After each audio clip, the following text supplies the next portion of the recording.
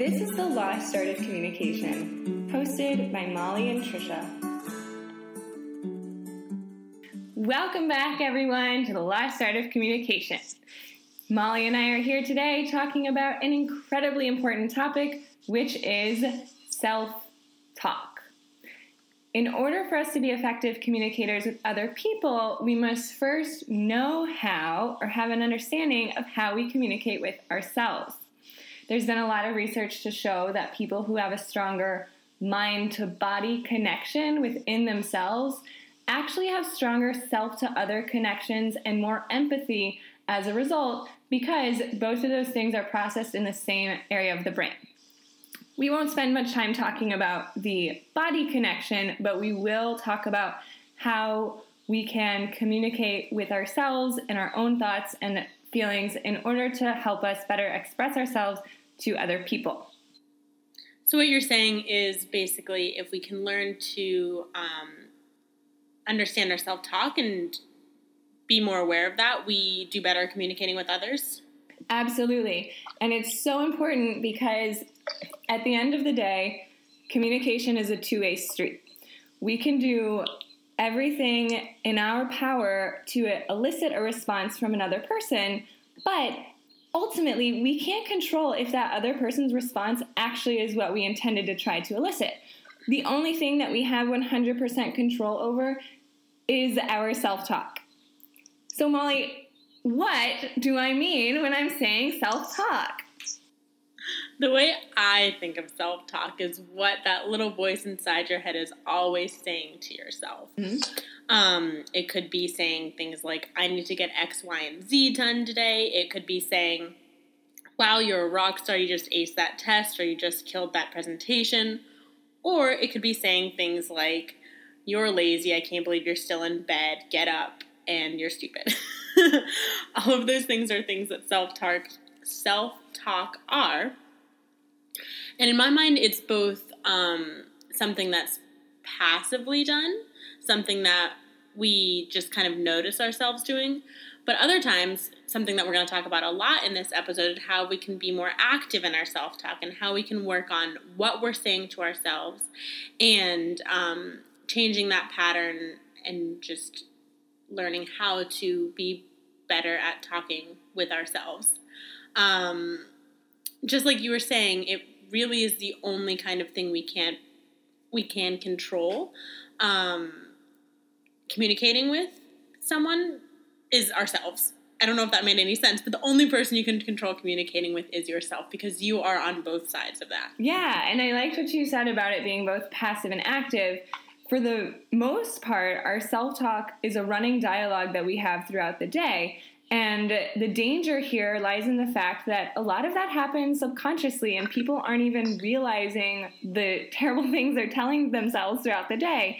I often catch myself saying, ugh, I'm so dumb, I'm so stupid, how did I do that, I'm such an idiot, and saying really unkind things to myself, but it's once we start to build our awareness of that running dialogue, of the way we treat ourselves, that we're able to take steps to actively change that and shift our perspective to have more positive self-talk to make us feel better and to make us better communicators with other people.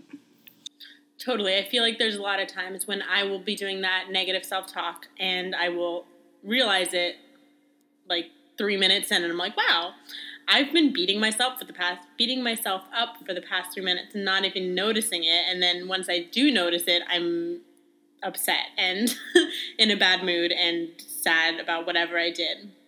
So I think it's a lot of what you're saying, and when it comes to self-talk in general, it's impossible to talk about self-talk without bringing up self-compassion.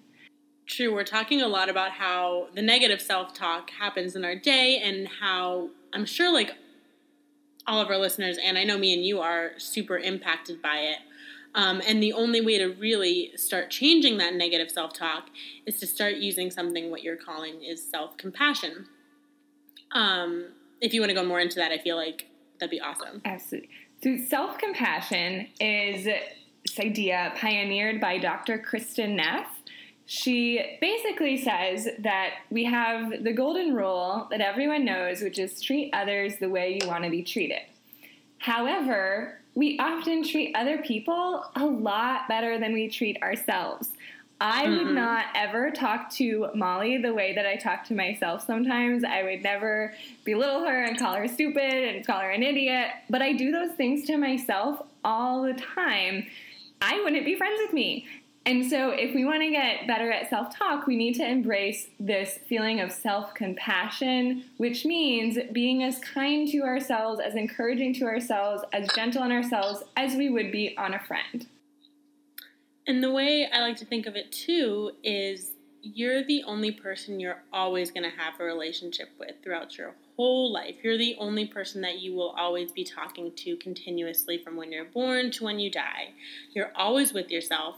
So why would we be talking to ourselves like a bad friend would talk to us or a bad person would talk to us? Because that's just going to get us in a negative headspace, and we're not going to be able to be our best selves. I think it's really important, like you're saying, to kind of start noticing what those thoughts are, to figure out what those patterns are that you're saying to yourself, and even just realizing the kind of things that you're saying to yourself. I do this a lot. I go to therapy, and a lot of times, the therapist asks, like, what were you thinking in that moment? And I'm like, I don't know. But when I really start thinking about it, I'll start verbalizing what I was thinking, and it's horrible. Like, even just saying it out loud is like, oh gosh, like, that's not nice, and that's not something I would ever say out loud to anybody else. And it feels safe in my head, but it's not safe because you're telling yourself these things. Yeah, and when we constantly do that over time, especially if we're not even realizing how many times a day we're saying these negative things to ourselves, that can really take a toll on our energy. That can take a toll on our communication with other people. If we're used to saying really negative things to ourselves, who's to say we won't take that out on another person too? So embracing this spirit of self-compassion, treating yourself as you would a friend, is the first way that we can shift our perspective of making self-talk a negative thing and turn it into something positive. I feel like it's a lot of abstract talk. An example probably could be like, let me think. If, for example, I lost. So, for example, if we have a problem and we're feeling down about ourselves or beating ourselves up over doing something wrong. Let's say I missed an important deadline at work and now I'm beating myself up saying, I can't believe I did that. I'm so stupid. I'm such a failure. And let's say I don't have a friend available to call at that moment. The way that I can calm myself down and change my self-talk is to imagine that Molly called me with this problem. So I'm imagining Molly's here saying, I missed this deadline. I'm an idiot. What would I say to her? I would say, no, Molly, you're not an idiot. You made a mistake. It's fine. You don't need to, you are not defined by this one thing that you did. You are not an idiot. You did something silly, but let's figure out why and let's see what we can learn from it so that we don't do it next time. And if I were to have that conversation with myself, I would be able to pull myself up out of that slump to then go about my day and not miss the next deadline. Totally. I think that's a really good point. Something that I like to kind of have as a rule to frame these more compassionate self-talk strategies is to reframe the way you're saying it. I don't really know exactly how to explain it besides giving an example. So, for example, if I were to miss going to the gym one morning, my natural passive self-talk voice would say, Molly, you are so lazy. You're never going to get the abs you want or whatever because you missed today and it's just worthless. Go eat a cookie for breakfast because nothing's ever going to change. That's probably what my voice would say to myself. So I'm defining I'm defining my whole self as that one moment. So I'm saying, I am stupid, I am lazy, and I am this whole new personality trait because of this one event. But kind of the example, just like you gave, changing that to being more realistic and objective about what is actually happening. So changing that self-talk pattern to, Molly, you had a really lazy morning.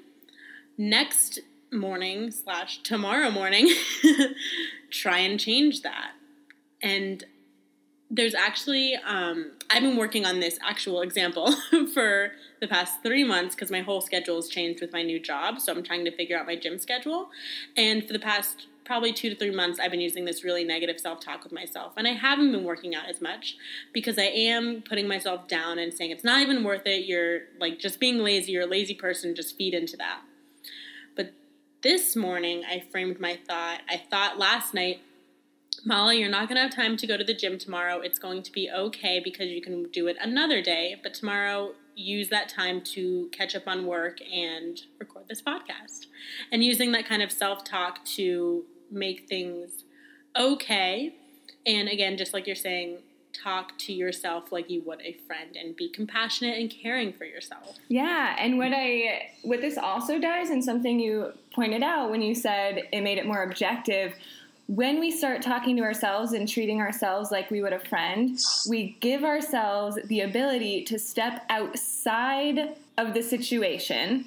Because when something is happening to us, when we didn't go to the gym, we have emotions about that. But if we're dealing with it or helping someone else deal with it, then we're less impacted by those emotions and we're able to look at the problem more objectively.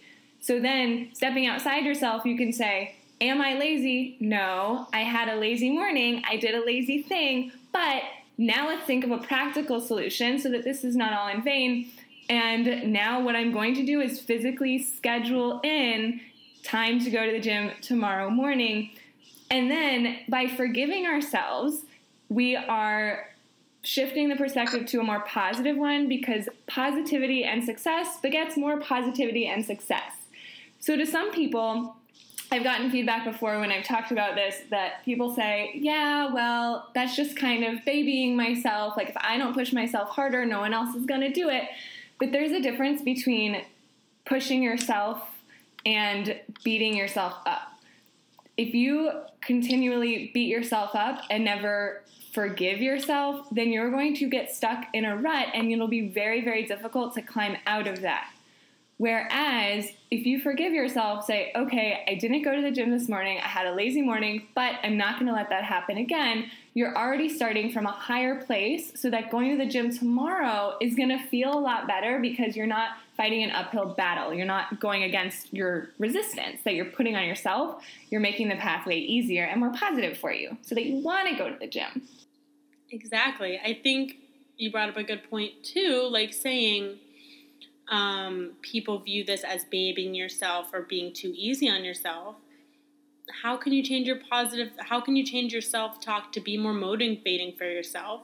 A way to do that is pepping yourself up and realizing how awesome and great you are. Yeah. I'm going to want to do more things if I say, Molly, you're freaking awesome. Like, I can't believe you just woke up at 5 a.m., finished all your notes, worked out, and all these things. It's amazing. Like, do that again tomorrow. You rock.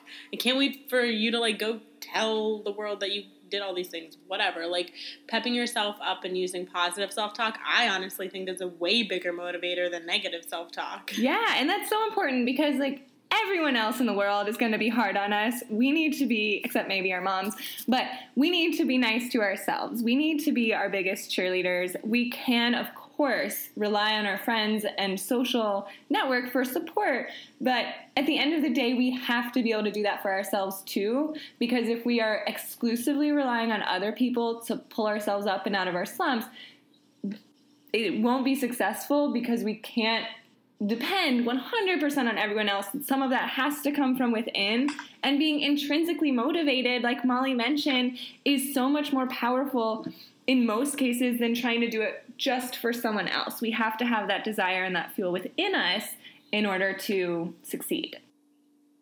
And I think something that is really important to talk about, thinking about all these things, seeing how great our self-talk could be and how important all of this is to take a step even back and realize how hard this is. I personally have been working on this, and I'm continuing to work on this probably since I was aware of my self-talk, like elementary school. I've always been so hard on myself. Everyone always tells me, Molly, you need to be gentler on yourself. I used to, and a hilarious example of me being so hard on myself is I would never go bowling as a child. Aww. Well, I would, but I would never end well. I always ended in tears when I was bowling. Aww. Because every single person was always doing better than me, and I'd always get in my cyclic negative self-talk and say to myself, you suck, you suck, you suck. And I would start crying in a corner every single bowling event when I was a child. And that just kind of shows how these kind of negative self-talks can beat you up. I was out doing something, going bowling, and everyone was being obviously very nice to me, but I was so upset with myself and using all that negative self-talk that I can remember even now, that I would end up crying and so upset. Yeah, it seems like it really lowered your self-esteem. Oh, yeah. It's funny, actually, sorry to totally cut you off, Okay. But realization, the only person who really lowered my self-esteem was myself. There was no external drivers for that. It was all me as my own self, beating myself up to make me less confident. It's so crazy that we do that even from such a young age. And so that's why it's so hard to reframe, like you mentioned. But the other thing I want to point out about this is we're not saying that you need to talk yourself up so much that you have an inflated ego. So there's a balance to be had. So Molly was at one end of the extreme where she talked herself down so much that she had no self-esteem. Poor Molly is a fabulous bowler. And there's the other extreme where if we talk ourselves up too much, then we get an inflated ego. So we want to keep ourselves in check here. But in general, I feel like most people are harder on themselves than they need to be. And if we can, in any case, if we can start to observe the self-talk that we're actually doing, then we'll start to notice if we're being really hard on ourselves or if we're being too easy on ourselves and setting ourselves up for failure. If we constantly tell ourselves we're the best, we're the best, we're the best, and then we don't succeed in life, we're going to get slapped in the face and realize that too. So it's important that our self-talk is forgiving, but also motivating and encouraging and somewhat realistic. Yeah. I don't know do you know people who over self-talk themselves or talk themselves too positively? Because I've never heard that. I could just imagine someone with a really big ego who thinks oh, I got that, but it's usually superficial anyway. Yeah. And thinking of social media these days of look at me, all these positive things. Yeah. People can probably put on that facade too, but yeah, definitely you have to keep it in check. I was going to say, thinking about what you just said, having to become more aware of your aware of the self-talk you're using, that can also be really hard to even notice that you're doing these things. Like me and Trisha said early in the episode, it takes me 2 or 3 minutes to even realize the downward spiral I'm using to talk to myself in. That didn't make sense. Yeah, but you know what I mean. Yeah, it definitely made sense. So what are some strategies that we can give people to start to observe and become aware of their self-talk? Well, something that I try to use, it doesn't always work, / I don't do it as much as I need to ever. But in theory, it's a very good thing, and I need to start doing it more. But it's meditation. Mm-hmm. Mm-hmm. The whole practice of meditation is realizing the thoughts that you're having and not... It's basically the very first initial step. You are taking that time to notice the thoughts you're having and not yet changing them, just taking that space and that couple minutes a day to notice the thoughts going through your head. And then you can kind of take note of what's happening and notice patterns that you're thinking in your own space. Mm-hmm. Whenever I meditate, I typically end up going into a spiral. Even just sitting there and listening to a guided meditation, I will end up going to a spiral of shoulds and to-do lists and all these things. So it helps me because it helps me notice what kind of things I'm thinking, and then I can become more aware of them and then eventually start to change them. I'm still in the process of changing them. It's really hard for me. This is not easy at all, but again, becoming more aware of it is the first step. What I like about meditation is that it gives us a chance to be less distracted by the rest of the world, because often if we're in the middle of a million things, we don't have time to sit and really notice and observe our thoughts. Mm-hmm. One thing that helped me become a lot more aware of my own self-talk and can really give a person a lot of insight. This is something you really have to dedicate yourself to doing if you want to do it, but really, really powerful way to figure out what you're thinking is to learn another language.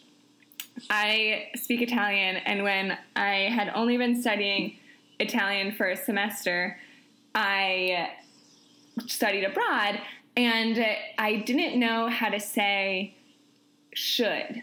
I always wanted to say, I should have done this, and it killed me that I didn't know how to say it. And so I would constantly be asking people, how do I say this? It doesn't make sense. How do I articulate that? Because we hadn't gotten to that tense yet in the grammar lessons that I had. And then I realized, why do I need that word should so badly? Do I really need to tell people that I should have ordered the ravioli instead of the spaghetti? Do I really need to say I should have done this instead of that? And I realized I was using this word should so much and obsessing over the thing that I didn't do or the thing that I did wrong. And that's not really productive at the end of the day, because I can learn from that and say, all right, next time I'm going to get the ravioli. But dwelling and obsessing over the fact that I should have done that is not gaining anything for me. Yes, 100% yes. I have not learned another language past my 2 or 3 years of Spanish in high school. But I think bringing up that should thing is so important. When I started therapy a couple of years ago, that was the first thing that the therapist pointed out to me. And she's like, you say should a lot. And I'm like, oh, that's interesting. I never noticed. And she would start to look at me and give me a glance whenever I said the word. And I started becoming way more aware of it. Kind of like how you became way more aware of it when you were speaking in Italian and you literally couldn't. Mm-hmm. You had to change your pattern of speaking. But that should word is so, so powerful because it's negative. Mm-hmm. It's just telling yourself what you did was wrong and here's why, And instead of saying should, I think a really good replacement thing to do is just kind of be more aware of what objectively happened. So example, instead of saying, oh, I should have had a smoothie this morning instead of pancakes. Wow, this episode is turning a lot about healthy eating and body image. But anyways, I should have had a smoothie instead of pancakes. You could say, tomorrow morning I'll have a smoothie. Done. Exactly. Because think about it. If you were telling me, the other day, for example, you're like, maybe I shouldn't have made this move. But yep. What is that going to do? You did it. And so you got to learn from it. And so you just got to keep going. And so I would never say to you, yeah, you shouldn't have done that. Unless it's a learning experience. Sometimes it's helpful to say, perhaps this wasn't your best decision in life, but here's how we can rectify that. And it's so much easier to say to someone else than it is to say to ourselves. And so this is why observing your thoughts and really, really working on practicing self-compassion is the number one point of this episode. Yeah. And I think the first step is always self-awareness in anything you're doing. So best advice probably is just listen, start being self-aware of what you're talking about. Okay. So another thing that's really helpful in our process of shifting this perspective and embracing self-compassion is talking to ourselves in the second person.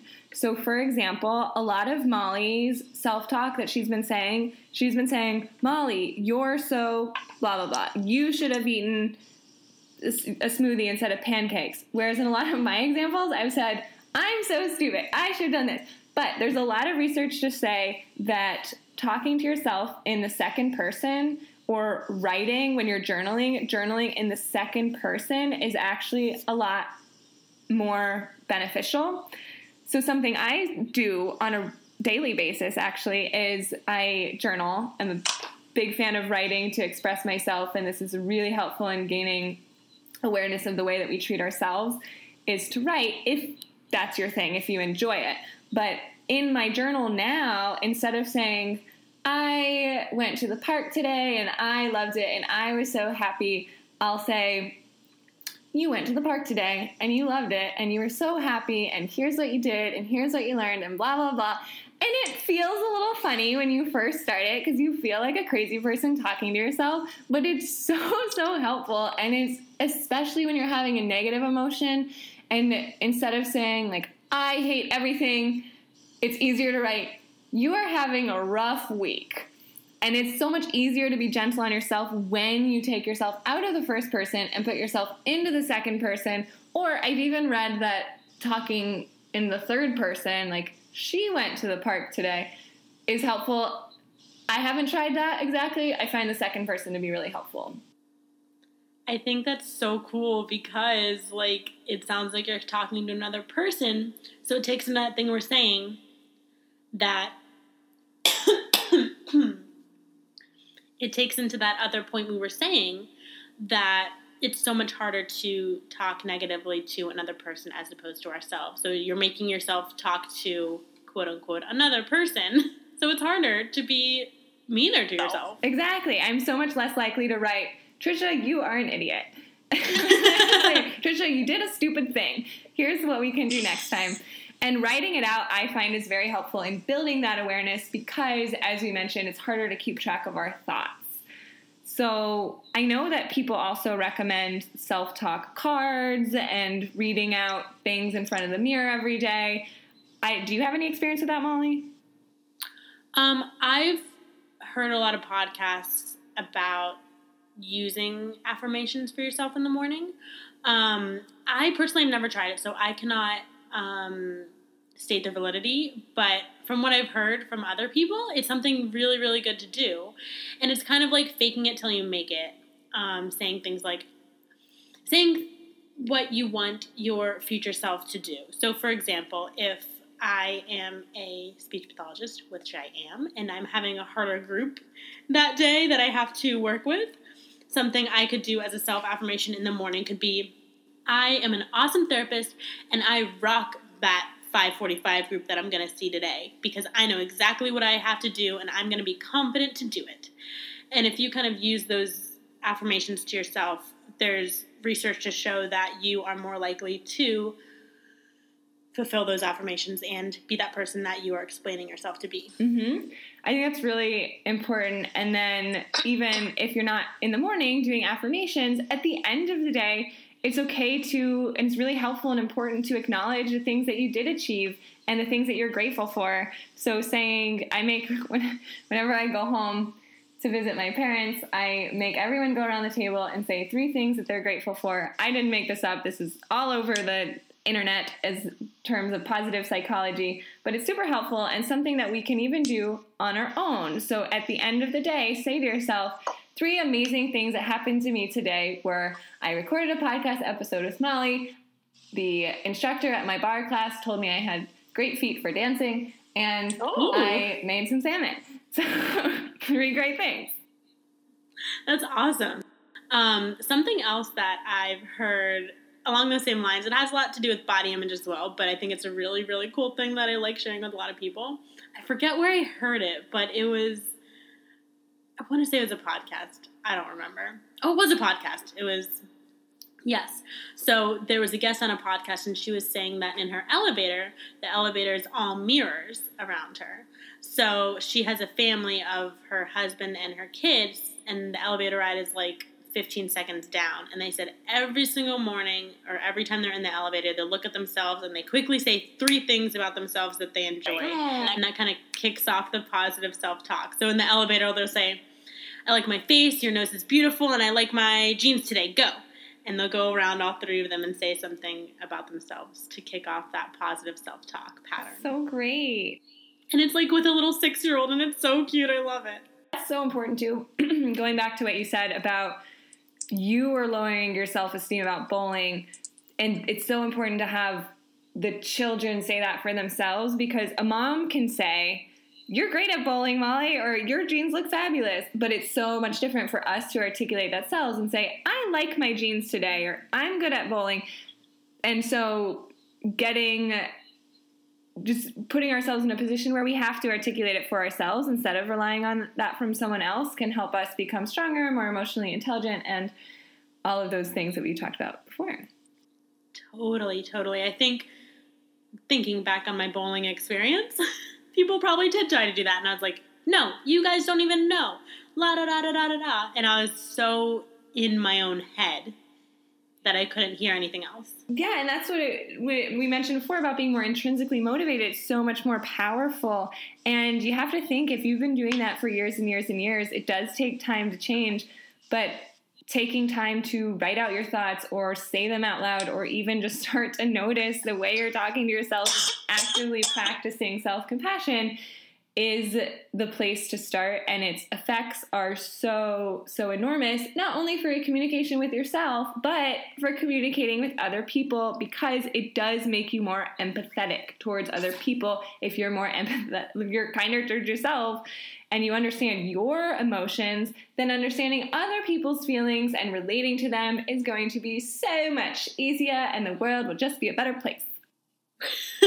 See, we're just fixing the world, Trisha. That's all we're doing. That's what we're here for. No, we're obviously all going through this all on our own, and it's a huge thing. We're all together, too. What? You said we're going through this on our own, but we're all going through this together in our own way. Totally. Cool. So what's some take-home homework, Molly, that you have for our listeners? I think my take-home homework is to become aware of how many times you say the word should. That's great. I love it. Because that's something I need to start doing more of, too. But I'm a little self-aware. You're so self-aware. No, you're so good. When we talk on the phone, Molly and I will both be like, I should have, and then we both stop. And we're like, nope, shouldn't, can't say that. Spanish word, bad word for our self-talk.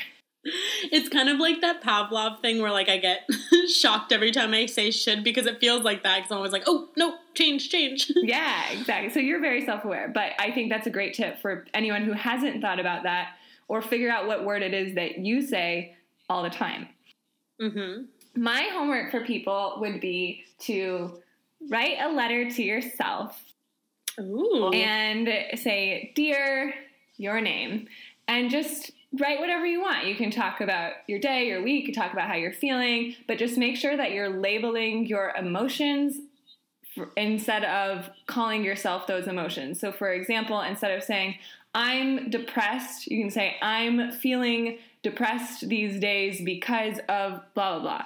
Or, "I am anxious about work." You can say, "I'm feeling some anxiety about the presentation that I have to give next week." Make it specific, label your emotions, don't label yourself, and do it in the second person. So you're writing a letter to yourself, and then observe the things that you say to yourself, and be nice, and then practice that self-compassion.